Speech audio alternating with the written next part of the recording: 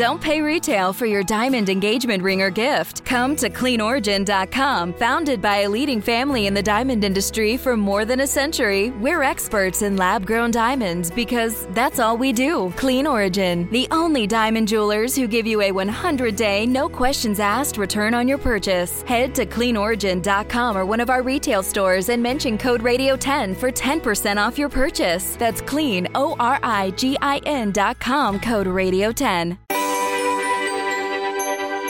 When you were a kid, you would fall asleep on a winter night dreaming of waking up to a snow day, though children that lived in the southern part of the U.S. had a dream a little bit harder. You didn't have to go to school and you could play in the snow all day. Well, my guests today spend their days playing in snow and have made a career out of it. Steve Connie and Luke Stone are members of the Powder Chasers team that travels across the Rockies to forecast the biggest snowstorms to give you the freshest powder for your weekend ski trip. How will this upcoming La Nina winter impact their chases?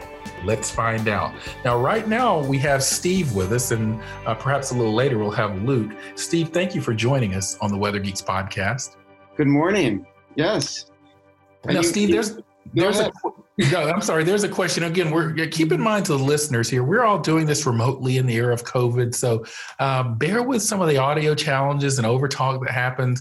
I see an occasional comment or two in the reviews about that, but it's just the reality of what we're in. But Steve, there's a question that we ask all Weather Geeks guests.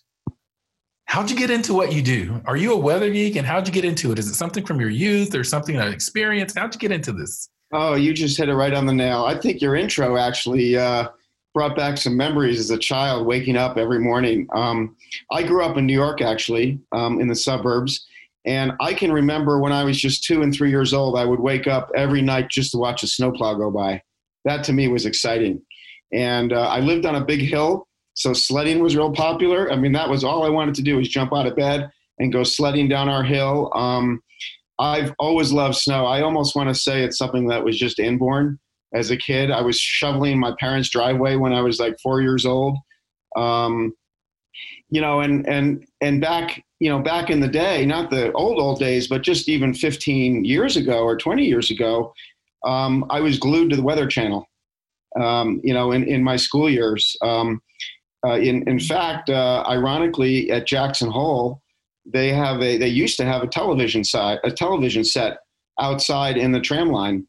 And they would actually play the Weather Channel, and I would just stop and watch the maps. And I've always loved snow. I'm going on 59 right now. And every year I say to myself, is it ever going to wean? And it just hasn't. And, it's interesting. I grew up in Georgia, and I still live in Georgia after a stint in the Mid-Atlantic region. Yeah. One of the interesting things that here in where we live, I fear kids aren't going to have snow days anymore. Even before COVID-19, we had something instituted here in Gwinnett County where I live called digital learning days, where students were going online even before COVID. Right. I fear that in the era of COVID and now so much online schooling and access from I really worry that our kids are going to lose those great snow days. So I know. I read about that the other day, and I was just thinking, every kid wants a school day, a snow day. I mean, that's it's an interesting phenomenon. Let me give the listeners a little of your background, Steve. Steve is the founder and editor of Powder Chasers. He first started skiing and chasing snowstorms while growing up in New England or New York, I believe. Yeah. Has followed weather patterns across the Rockies for over 30 years. He's a former ski patroller and skis over 15 inches of powder each season. Your partner is Luke Stone, who we hope will be able to join us today, who is the editor of Powder Chasers and the manager of the social media channels. He currently works full-time in clinical research, but is pursuing a higher ed degree in atmospheric sciences at the University of Utah as well. This is really an interesting conversation today. I think people are familiar with storm chasers, tornado chasers, hurricane chasers, but powder chasers. Now we've got powder chasers. What is it about the bright and white snow that makes you guys geek out? Oh my God. Well, it's actually, you mentioned 15 inches a year. It's actually more like 700 inches a year. Oh no, I thought I said, I'm sorry if I said that. I have 500 to 700 on my notes. I may have missed 700. My bad. God, it's funny. Me and Luke have had this conversation. Sometimes we'll chase a storm And of course, we both snowboard. I used to ski, and I used to ski patrol at Sunday River in Maine. But, half the fun is the chase. It's the excitement and the adrenaline. Maybe, and I don't tornado chase or anything like that, but I'm sure they'll tell you, hey, it's the preparation and the anticipation that gets them going, and the drive. I mean, once we hit snow and we're driving, it's game on. And, that's half the excitement, looking at the weather maps and deciding what we're going to do, looking at the GFS and the Euro and getting excited. Wow, this is getting bigger now. This is hopeful. So I think it's a little bit of adrenaline in the actual chase itself. But, versus a tornado chaser, we want to get there just before the storm hits. We've learned over the years, you don't want to be stuck driving 8 hours and then all of a sudden you hit the snow line, 3 hours left in your driving, that takes another 8 hours. So the goal is timing. And we'll use the weather models really closely to try to get in somewhere just before it's hit. And we have a really stringent criteria as to when we're going to chase or what we're going to chase, and our decisions are based on a lot of different things. Well, let's dive into that. Let's plunge into the snow. Let's plunge into your criteria, because I'm curious about sort of what are your favorite models. I mean, obviously you mentioned GFS and Euro, the sort of large scale models, synoptic scale models, but I imagine you might use some of the more regional models, the HRRR and the and others as well, the NAM. So let's just get into sort of your meteorological technique and methodology. Well, we'll look, a lot of it's experience as well. As far as wind directions, that's really very important to us. We also want to look at wind speeds. As a skier, snowboarder, some of our criteria is dependent upon wind. We don't want that snow to be packed or windblown. We want to be able to sink into it. We want either medium or light density snow. Temperatures are really important to us. We're always looking at the 700 millibar temperatures at 10,000 feet. Most of our mountains out here in the Rockies will hit that 10,000 mark, especially in Colorado and Utah. As you go further west towards the Northwest, we may start at 4,800 or 4,000 feet bases, and the summits there are really around 7,000 feet. So we'll look at the 850 temperatures, which is today at 4,800. And we want to see temperatures well below zero at 10,000 feet. And if we go to the Northwest, which is actually a chase that I really enjoy, even living in Colorado and Utah, I go back and forth between two places. We don't want to go out there if it's going to be a rain snow mix line at the base. We want to see the snow levels well below the base. So in the Northwest, we want to see snow levels no greater than 3,000 feet, which is 1,000 feet below the base. And in the Rockies, we want to see 10,000 foot temperatures, at least in maybe the negative 10 or colder ranges. And obviously the snow changes. Yeah, and I want to kind of do a little weather 101 for our listeners here, because we just heard some really awesome geeky terms from Steve Connie, and to the meteorologist or the meteorologist-focused listener, you knew what they meant. But he mentioned the 850 millibar level or the 700 millibar level. For those of you that aren't meteorologists but just really fascinated by it, as we go up in altitude, or elevation, if you're actually on the mountain. Let me just geek out on that for a second, because people confuse the two, and my students at the University of Georgia always find this interesting. Elevation is actually when you're on land, and sort of, the city of Denver has an elevation of a certain number of thousand feet. Altitude is actually off the land, if you will. So if you're on a mountain, you're at an elevation, but if you jump off the mountain, you're at an altitude. That's the way I always teach my students. Right. But as we go up in the atmosphere, the pressure is decreasing. So we're roughly 1,000 or so millibars here at the surface, 1,013, so forth, whatever it is, the time of season. But as we go up, we get up to 900 millibars, 850 millibars, 700, and so forth. And so as the millibar level that you heard Steve talking about was getting smaller, that means we're getting higher in the atmosphere. Yeah. So I wanted to make sure our weather geeks and listeners who perhaps may not be familiar with that understood that. Now, what type of snow is best for riding? And I heard you sort of allude to this. I mean, wet snow, dry snow, packed snow. What's best for riding and skiing? You could debate this all day long with skiers. There's so many different aspects. Luke and I have this conversation constantly. if I'm going to a mountain, a lot of it also depends on what happened the day before. And we're looking at that. So if I go to a ski area and it was, say it was 35 degrees during the day, which is pretty warm in midwinter, or maybe even 38, that snow is going to be pretty wet and have a fair amount of moisture. If all of a sudden we see a good storm coming and it's a really sharp gradient cold front that just slams into the Rockies, so the temperatures go from, say, 35 to 17 in a matter of 2 or 3 hours, which is very common here. What we're going to be faced with is a hard, crusty surface underneath. So when we looked at Chase the Storm, we're looking at current conditions and how the storm comes in. I mean, if it comes in really cold and it doesn't come in warm, a lot of times we'll get lucky. A storm will come in relatively warm and put a good base layer down, and then it will cool down afterwards. That's the ideal storm. We see that quite a bit in certain areas. The Northwest especially, they don't tend to get, some people say, wow, why would you ski the Northwest? You would think it'd be wet, right? Rain. That's not necessarily true. I mean, they have mountaintops around 7,000 feet. It snows in Seattle every year. So, when we go to the Northwest, one nice thing about a Northwest storm is they're generally not overly cold. So you're not going to see temperatures in the single digits, very rarely, maybe at mountaintop on occasion. In Seattle, I think high 20s, low 30s is about as cold as it gets there. So when those storms come in and dump 2 to 3 feet of snow, they're generally pretty medium density storms and they cover up everything below. As snowboarders, we don't like bumps. Some skiers love bumps. So, but we want a nice, smooth, deep surface that, we're not feeling the snow from the day before. So we want something medium density or colder, but we don't want a storm to come in too cold where it's just too light and fluffy. You feel the bottom, or you may have a crust layer underneath. And then on the other side, you don't want something too wet, freezing levels, right at the base, or maybe 28 to 32. Snow quality at around 27 to say 32 degrees is going to be a fairly wet storm. And then you're just riding on top. And I'm actually, oddly, and it's amazing that I haven't been because I've actually wanted to do it, but I've actually never been skiing. And the scientist in me is asking, is there some kind of a snow condition index? In other words, can I pull up something and say the snow conditions are 5 today for skiing?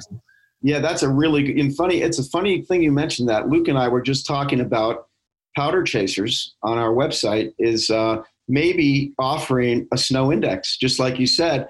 And we discussed what that would include. And we would most likely include distance and chasing, snow quality. We might also look, and obviously depth, snow quality. We'd look at winds, distance. We talked about cost. And actually, we threw that out. When you're addicted to powder, it's kind of like, you know what, we got to chase this storm down. We'll figure out how to make it work. But there's a lot of factors that go into it. And now with COVID, the ski industry is faced with some new challenges, obviously, and a lot of resorts are requiring reservations. That's becoming, the norm now. Some require it for ski passes and tickets. Some won't even allow you to walk up to a ticket window and buy a ticket. So, if you're a pass holder, in some cases, you'll need to make a reservation to make sure you can get in. And that's going to present a challenge for Luke and I, just because we're going to be looking out 7 to 10 days now at maybe the ensembles and saying, hey, we need to make a reservation 10 days in advance. Because if the word gets out in the weather community 7 days before, everyone's going to be booking, we won't be able to get into these resorts. So this is going to be a whole new world. Okay, it's time to commit. 2024 is the year for prioritizing yourself. Begin your new smile journey with Byte, and you could start seeing results in just 2 to 3 weeks. Just order your at-home impression kit today for only $14.95 at Byte.com. Byte clear liners are doctor-directed and delivered to your door. Treatment costs thousands less than braces, plus they offer financing options, accept eligible insurance, and you could pay with your HSA, FSA. Get 80% off your impression kit when you use code WONDERY at Byte.com. That's BYTE.com. Start your confidence journey today with Byte. And we're back on the Weather Geeks podcast. I'm Dr. Marshall Shepard from the University of Georgia, and I'm speaking with Steve. Is it Connie or Coney? I want to make sure I get it right. It's Steve Connie. Yeah. And he's one of the powder chasers. And powder chasers is a thing. I learned this as we were setting up the show, and it's really fascinating to kind of hear exactly what you do. His partner is Luke Stone, who may have had some issues joining us today, but shout out to Luke if he doesn't join us, but hopefully we still will get a chance to hear from Luke later in the podcast as well. But Steve's definitely holding down the fort. So Steve, thank you so much. Steve's actually the founder and editor of Powder Chasers. So I want to continue in this discussion because you mentioned sort of the difference between the Rockies and the Northwest and the Cascades. Right. It's my understanding that the best skiing and snowboarding is in the Rockies, and perhaps it's for some of the reasons that you mentioned in terms of just the quality of the snow. Yeah, I mean, the Rockies tend to get drier snow. As the storms come across, they're drying out. The temperatures are colder because we have higher elevations. But, you know, each area really has its own merits. Luke and I and others have chased a lot of storms into the Northwest. Just like I said earlier, you know, you could have a complete refresh of that medium density, deep snow. And, you know, when those really moist systems come into the Northwest, especially if you have a Pineapple Express, if you will, or an atmospheric river, okay, you could see, you know, 2 to 4 feet in a matter of 3 days easily, maybe 5 feet. And when I say refresh, I mean that mountain is completely covered. There's no more bumps. There's, you know, everything is just good to go. You can let it go. And like I said, the snow levels can drop easily into the 2,500, 2,000 foot range. Bases at 4,000 feet, you're good to go. In the Sierra, Lake Tahoe, for instance, they also will get wetter snow, but their snow levels also will go down, and those snow levels will go way down below the valley floor. Same situation. They tend to get deeper storms in a shorter amount of time in a lot of cases.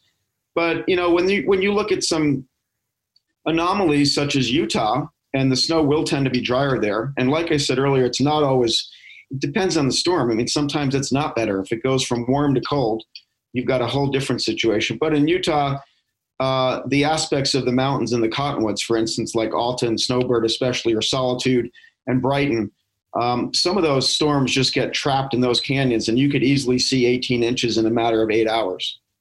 Now, the next question that I want to ask you was triggered by something you said, because you mentioned atmospheric rivers. It's clearly you have a very amazing knowledge and grasp of meteorology, even though you're not necessarily a trained meteorologist. By the way, an atmospheric river, for the listeners, is a sort of narrow plume of moisture in the atmosphere that we actually track with satellite data. It's colloquially being called the Pineapple Express there in California. But these atmospheric rivers, we've studied them in meteorology, and they can be significant sources of moisture, rainfall, and snow in the Northwest and in western parts of the U.S. There are these ribbons. If you look in the satellite at moisture and wind, there are these narrow ribbons of moisture, and they kind of set up in certain regions. It's sort of like a fire hose of moisture for these precipitating systems. But my question is, I know that Luke is actually formerly in a meteorology or atmospheric sciences program at Utah. How did you sort of gain your sort of meteorological knowledge and expertise over time and understanding patterns and the concepts? Is it just a labor of love or passion for you? It's really been a labor of love, reading and just experience of looking at models. I mean, originally when I started looking at models, I was just looking at real basic maps. Luke has actually taught me a lot as well. So, and between the two of us, I've got way, way more chase experience. I mean, I am the master of chasing storms. He's learned a heck of a lot from me. And I'd love to tell you about some chases that we've had, just for excitement. Oh, no, that's totally where I'm going with this. I want to get into the chases. With that setup, my next question was, walk us through the life of a powder chaser. So tell us about some of your more interesting and perhaps harrowing chases. I've had a lot of them, and I wish I wrote them down before the podcast, but let's shoot from the hip, if you will. Sure. I mean, one thing I really love is what I call the trifecta. And I call it the trifecta is when I can hit the same storm 3 times in 3 states. And I've done it. I've done it several times, actually. So it would be a storm chase where I would fly out to the Northwest, ski 1.5 or 2 feet of powder in the Cascades, which I've done. You know, I've hit Crystal Mountain. It's one of my go-to mountains out there, or Stevens Pass, maybe sometimes Mount Baker. And I'll jump on a plane that night after skiing. You know, I'm satisfied. If I get 2 feet of powder in one day, I'll jump on a plane, fly back to Utah. By that time, and you know, if the storm comes in like 4 a.m. in the Cascades, you're getting it all day. It's not really hitting the Rockies until that night. So then I'll grab it in the Utah mountains, and then I'll get in my car and drive to Colorado and catch it a third time. Another chase I love is starting up in Wyoming and heading down through Utah because it's all drive territory for me. Jackson Hole's only about 4.5 hours from where I live in Park City. Grand Targhee in Wyoming as well. And, you know, I may ski Utah one day and then I'll just jump in the car and go to Colorado and I'll catch it 3 times. Wow.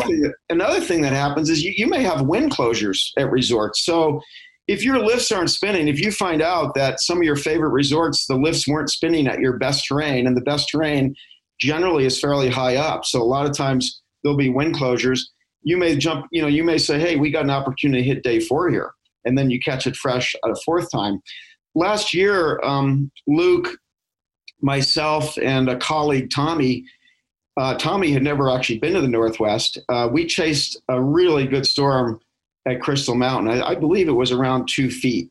And most of it was after the lifts closed, which is another important aspect what we look at. We want fresh snow that hasn't been skied. And we had a great day, and it was continuing to snow. And we usually convene in a hotel lobby, and we'll just sit there with our computers for 15 minutes arguing about the models. You know, like, oh crap, look like at all weather geeks do. Yeah. I mean, oh my God. Well, the Euro has it here, but the GFS has it here. And look at the HRR. It's going nuts. You know, and Luke will say, well, the HRR is on drugs right now, you know, so it's kind of like, what are we going to do? And I was actually inclined to stay in the Northwest. I was thinking, you know, it's going to continue to snow here. And Luke was like, well, they're only going to get another 7 to 8 inches. You know, to some people that may seem like a lot. To us, that's nothing. And suddenly it's 7 o'clock at night. Okay, we have no plane reservations or anything. We're sitting in the hotel lobby. And Luke says, oh my God, look at this. He pulls up the NAM and a few other things. He pulls up the University of Utah plumes. We look at those as well. And the SREFs and the NAEFS. And he said, I think the cottonwoods in Utah are going to get 2 feet tonight. I said, really? He says, yeah, it's good northwest flow. And I'm looking at my watch saying, I don't even know if I can get a plane back. There was a flight in exactly an hour and a half from that point. I scrambled to get on that plane. I literally left my ski gear in the lobby of the hotel. I said to the manager, I said, we'll be back for it. I said, let's put it in the storage closet. Wow. And I'm a member of I'm a gold member at Marriott. So the guy's like, oh yeah, we'll take care of it. And he put everything away for us. I literally jumped in the shuttle in my ski clothes. So I still have my ski boots on. I think I still have my ski boots on. Wow. And I jumped on the next plane back to Salt Lake, and Luke and Tommy took another flight after me. And sure enough, the cottonwoods had 2 feet that day. It was one of the best days. The sad news, talk about frustration. Frustration is when you go to a place and it doesn't happen, you know, and we got there and both Tommy and Luke's skis did not arrive on that plane. Oh, wow. And Tommy's not from Utah. He had nothing. So he ended up missing out on that day. Luke, fortunately, who lives in Salt Lake, had a spare set of clothes and another snowboard. So he was able to get up there. But that would have been tragic because I tell you, it was one of the best days of the year last year. Wow. That is amazing. We're talking with Steve Connie, I should say, about powder chasing. You just heard a really interesting story. Now, I can imagine there are dangers with what you do as well. I mean, one of my producers wanted to ask if you've experienced any avalanches. You know, if we stay within resort boundaries, generally, you're never 100% safe. And, you know, it's a fine line with ski area liability and things. But honestly, the dangers and avalanches are real. And ski patrols do a really good job. And we generally trust the avalanche mitigation in resort boundaries, and we normally stay within resort boundaries. We've done backcountry this year. I've already been out twice this year, actually, uphill for skinning, snowboard, splitboarding, both at Beaver Mountain and at Grand Targhee in Wyoming. Beaver Mountain's a small little mountain in northern Utah. So we do have avalanche equipment. I personally have never been involved in a major avalanche. I've had small slough avalanches occur. And for the most part, we wear beacons. And if you stay within resort boundaries, I would say most folks are generally safe, but there's no such thing as you're always going to be safe. But overall, it's a safe sport. That's not just the sound of that first sip of Morning Joe. It's the sound of someone shopping for a car on Carvana from the comfort of home. That's a good blend. It's time to take it easy, like answering some easy questions to get pre-qualified for a car in minutes. Talk about starting the morning right. Just like customizing your terms so your car fits your budget. Visit Carvana.com or download the app to experience car shopping the way it should be. Convenient, comfortable. We are back on the Weather Geeks podcast. I'm Dr. Marshall Shepard from the University of Georgia, and I'm speaking with Steve Connie. He's one of the powder chasers, and we're talking about chasing the country's freshest powder. And his partner is Luke Stone, who I don't think Luke's going to be able to join us today after all, but Steve is certainly holding down the fort, and this has been a fascinating discussion. Now, we're in a La Nina. And for the listeners that are versed in the ENSO cycle, La Nina is the cool phase of the El Nino La Nina cycle there, or the ENSO cycle. And so we have colder or cooler than normal temperatures in the East Central and Eastern Pacific. And both La Nina and El Nino, through what we call teleconnection patterns, their changes to the jet stream and so forth, can affect weather well downstream in the U.S. and perhaps even in other parts of the world. What is the expected impact of La Nina on what you do, the snow world out there in the West? I mean, are there any relationships or rules of thumb based on your experience? Yeah, there are. And, there's always exceptions. Luke has always said to me, La Nina generally is going to be a little cooler. Like you said, it's a cooler pattern. I think it really helps the Northwest, especially. They tend to see more moisture and it's colder. It looks like Luke's going to join us now, by the way. Yeah, it sounds like I heard a ding. You heard a ding. If Josh is online, maybe we can allow Luke to jump in as well now, and we'd love to have him for this final segment. And with La Nina, we're seeing cooler temperatures, which is good because we as the picky powder chasers, if you will, we don't want wet snow. The Northwest already has done very well. We've actually seen some correlation, and that could always change. So I think it's better mainly for the Northern Rockies. Wyoming and Montana have done very well so far this year, even though we're very early in the season.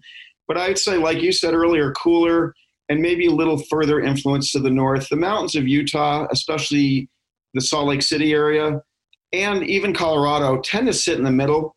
So El Nino or La Nina can be good years for them. There's no real rhyme or reason there. I would say the San Juans, the Southern Rockies, may not benefit as much with La Nina. However, already this year, Wolf Creek down in southern Colorado has already seen several big storms of 2 to 3 feet. So, and they completely kind of missed that I-70 corridor.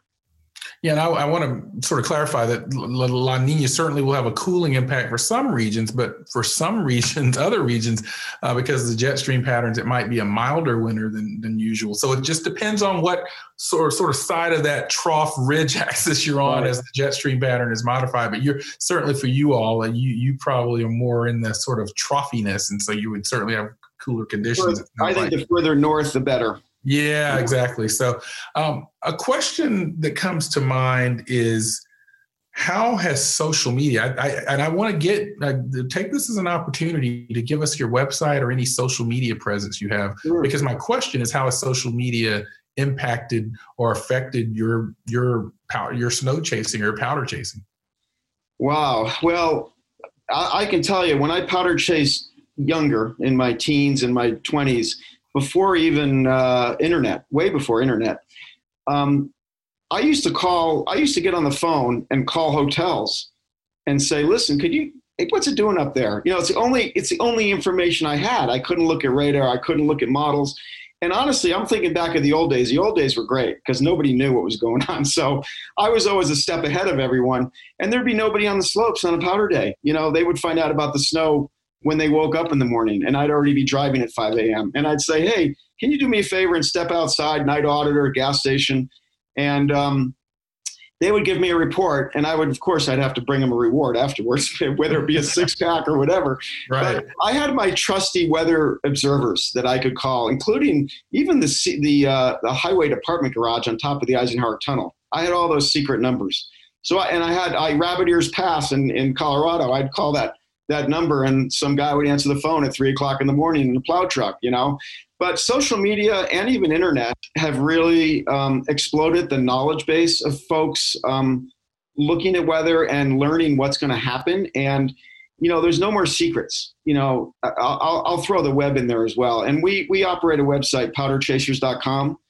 And on Instagram, we're at Powder Chasers, and at Facebook, we're at Powder Chasers.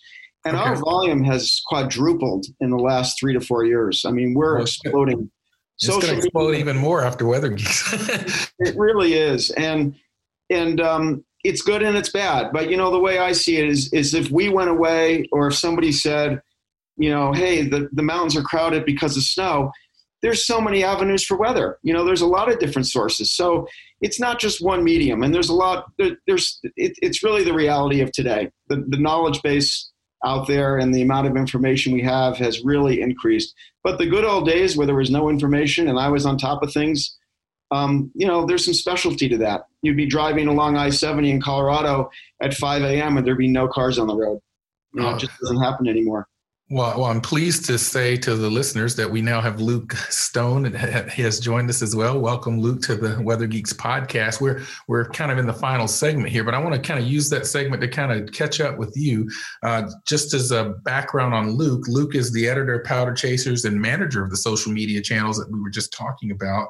Currently works full-time in clinical research, but is pursuing a degree in atmospheric sciences at the University of Utah. So I'm pretty sure my good friend Jim Steenberg and others there. Mm-hmm. He inherited his love of weather and snowboarding from his father while growing up in New England, I believe, and contributes to daily and long-range winter weather forecasts. Now, Luke, talking to Steve, it sounds like you all really are a team. You kind of work well together in terms of Steve's sort of experience and chasing and so forth, and the things that he's learned from you about weather and meteorology and so forth. What I'm curious about, because we heard this from Steve, tell us about sort of one of your more memorable sort of powder chase experiences. Well, I already mentioned the Crystal, the snowbird chase. Yeah, we heard about that one. That was fascinating, by the way, too. Well, that's a tough question. There's been or is there anything that jumps out to you in mind that you just want to share to the Weather Geeks listeners about your experience in powder chasing in general and how we've been doing it? When he first found me on the internet, he was emailing me for information back in the early days.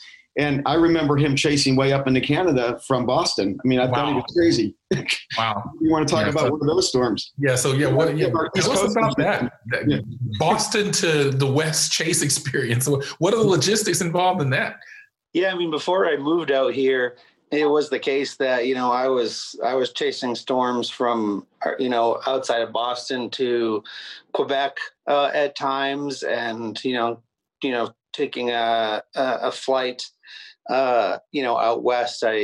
There are several, storms that I chased from Massachusetts to Tahoe before I moved to Utah 5 years ago.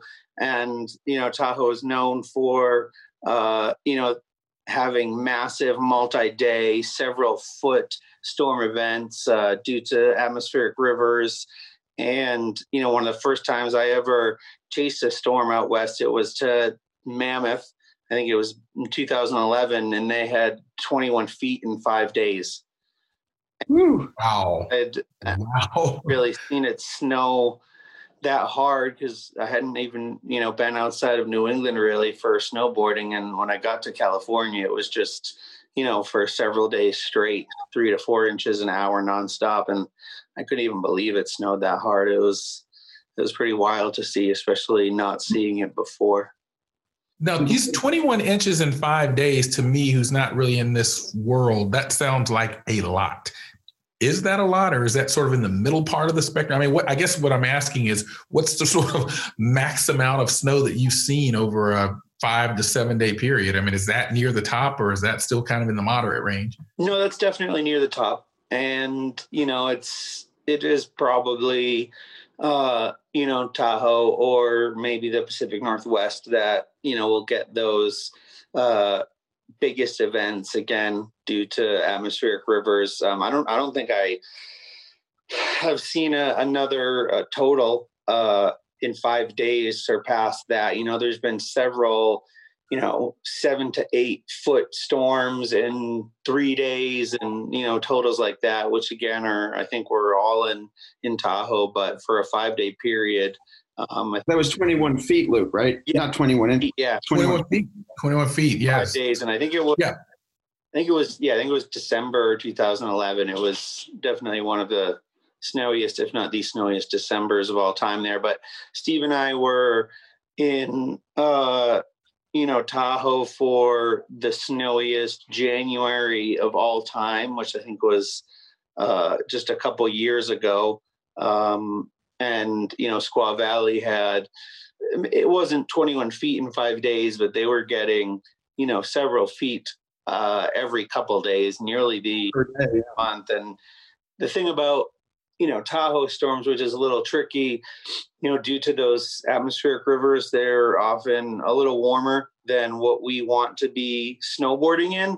But oftentimes within that, multi-day period where there's a lot of snow, there's a cold front and a period where it's better quality snow, and, timing being there for that period versus the entire period where it's just, endless wet snow is kind of, and wind. Yeah. And we talked all about those atmospheric rivers and why they're sort of these fire hoses of moisture, sort of narrow ribbons, if you will, sort of funneling all of this moisture into this sort of elevated terrain, and then they're on the optimal meteorological conditions to give you these snow dumps, if you will. As we draw to a close here, and Luke, I'm glad you were able to join us here. This has been amazing. How can people get involved? And this is for either of you. How can people get involved if they want to become honorary powder chasers? Luke, you can take that. Sure. I mean, we certainly have a lot of followers that I'm sure consider themselves honorary powder chasers. That's, why the website has grown so much. But, it's just a matter of, having a flexible schedule and then, following the weather through us. And, we do explain, some of the weather concepts and how we, decide when to chase a storm or not in our forecasts. So people can, learn a little bit of the weather through that. But, it's just a matter of learning the weather enough to pick the right times to go and having the flexibility to make last minute decisions to chase a storm. And give us your social media and website information one more time. Sure. It's at Powder Chasers. Powderchasers.com is the website. We send out a weather alert whenever there's going to be deep snow somewhere, primarily in the West, but sometimes also in the East, and on Instagram just at Powder Chasers, as well as Facebook. And no Twitter site? We go ahead, Luke, with that one. That's kind of in flux. Yeah, I want to hear this. I suspect there's a story there, so now I want to hear it. We've got Luke's been bugging me about this. Is it Powder Chaser or Pow Chase? Or tell me, Luke, what were you looking at on Twitter? Powder Chaser 1. Powder Chaser 1? Powder Chaser 1. Yeah. Okay. Yeah. Because we want to know, because for a serious reason where I am asking is when we start promoting your episode, we usually will link to your Twitter from the Weather Geek site when we start tweeting out about your episode when it debuts. So I've got one more chase story if you have time. I do. We've got about 5 minutes. I'll tell you, I'll never forget this day.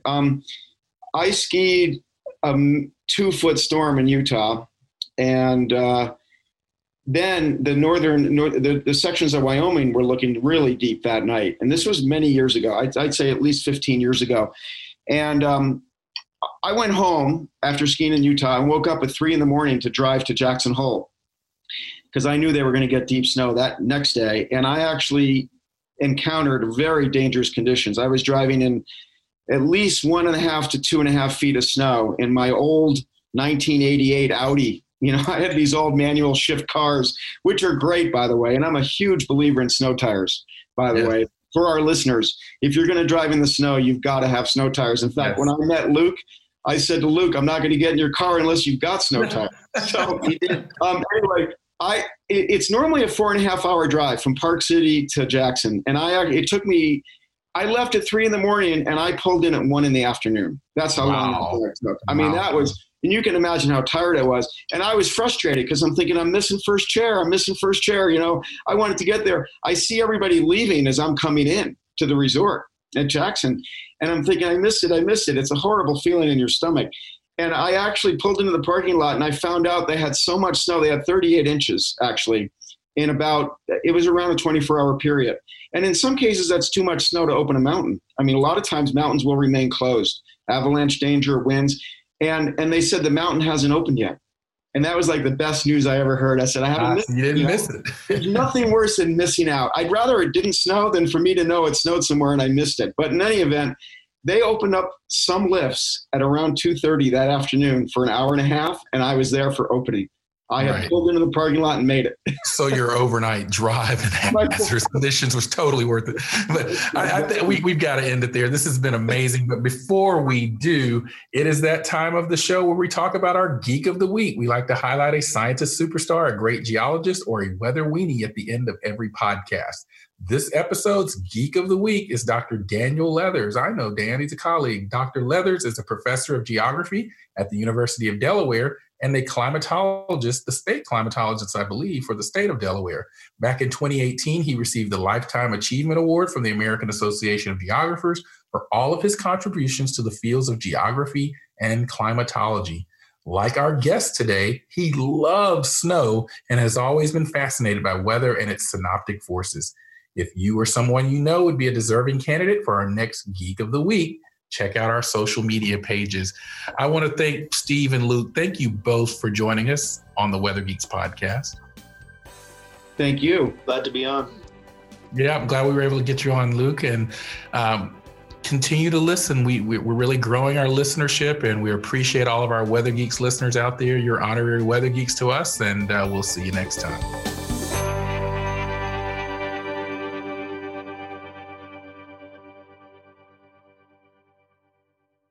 Look around. You can find cars like these on AutoTrader, like that car riding your tail. Or if you're tailgating right now, all those cars doubling as kitchens and living rooms are on AutoTrader too. Are you working out and listening to this ad at the same time? Well, multitasking pro, cars like the ones in the gym parking lot are for sale on AutoTrader. New cars, used cars, electric cars, maybe even flying cars. Okay, no flying cars, but as soon as they get invented, they'll be on AutoTrader. Just you wait. AutoTrader.